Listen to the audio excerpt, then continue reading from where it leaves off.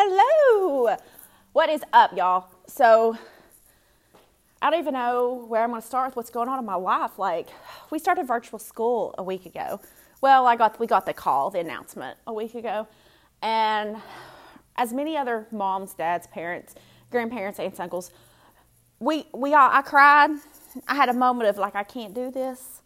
And I'm like, I don't want to do this. And then I realized they're my kids and I had to do this. But I was like, this is not going to happen. I don't know how I'm going to do it all. But here we are, 5 days into it, 4 days. Well, yeah, 5 days because one of mine started Friday. And doing the best we can. And I was sitting there Tuesday and one of my kids cried. The other kid got mad at me and yelled at me. And then I cried. And I went in the bathroom. And I was like, man, I just need a minute. And I got a text from my kid. My phone popped up. He's like, Mom, I need you. Well, couldn't cry in the bathroom no more. And I was sitting there, and I was helping him with his math, and I was thinking about all that's going on right now and how I'm not the only one doing this, and I'm not alone. Even though sometimes you feel like you're alone. On your worst days, you feel like you're alone. And on your really, really happy, exciting days, like you just want to shout it from the rooftops. But those bad days you don't talk about because you don't want nobody to hear about them because you're alone, right? But you really aren't. So I was sitting there. That was Tuesday. Wednesday we got up. I said a prayer, talked to Jesus, went to the gym. I was like, I'm doing this. Like, it's not going to be a bad day. We're going to do this better. I know we can do this. Me and my kids talked and was like, we know we can do this. And it was my mindset.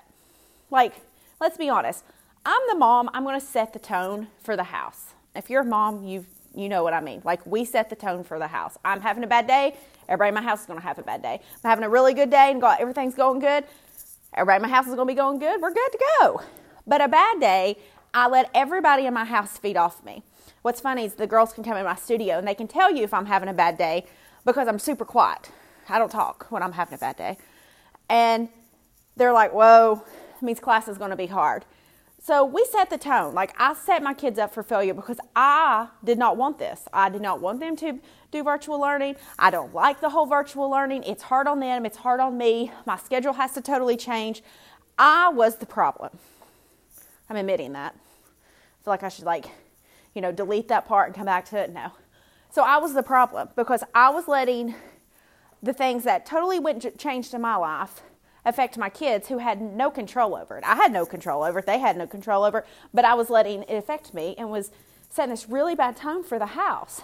And I had to kind of, reel it back in and look at it. If that's you in your life right now, stop it. Like, I know that seems crazy, but if you're having a bad day at work, don't take it home and take it out on your kids. If you're having a bad day at work, don't take it home and take it out on your spouse.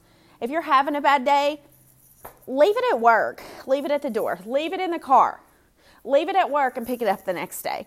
Because if it's not going to matter in 5 minutes, in 5 weeks, in 5 days, what does it matter to take it home and ruin the whole entire night with your family? Or go and ruin it with your, your friends or whoever? Like, why would you take a bad day at work that you can't control and take it home? Why would you take a bad day that you've had and even if it's not at work, let's say that, you had a really bad workout because you didn't hit that PR. What does it matter? Tomorrow's a new day. Try again. What does it matter if you had a bad day at work? Tomorrow's a new day. You have a job. Many people are trying to find a job.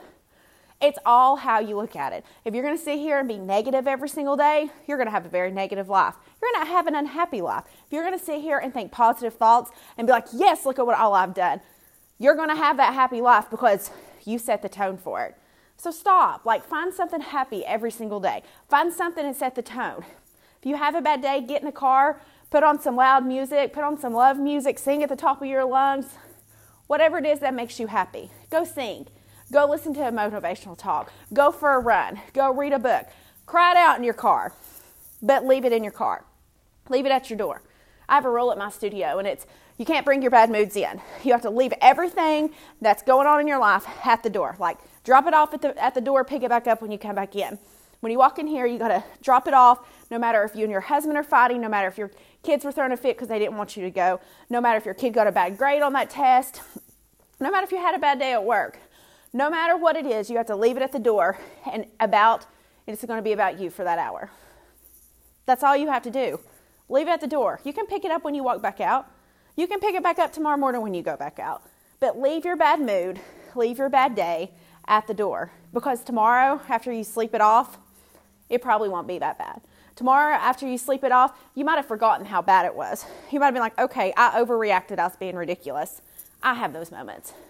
So leave it at the door. Tonight, if you go home and something bad happened today, leave it at the door and see how much better tonight will be. See how much better your mood will be tomorrow morning. Drop it at the door and leave it there. Stop carrying the weight when you don't need to.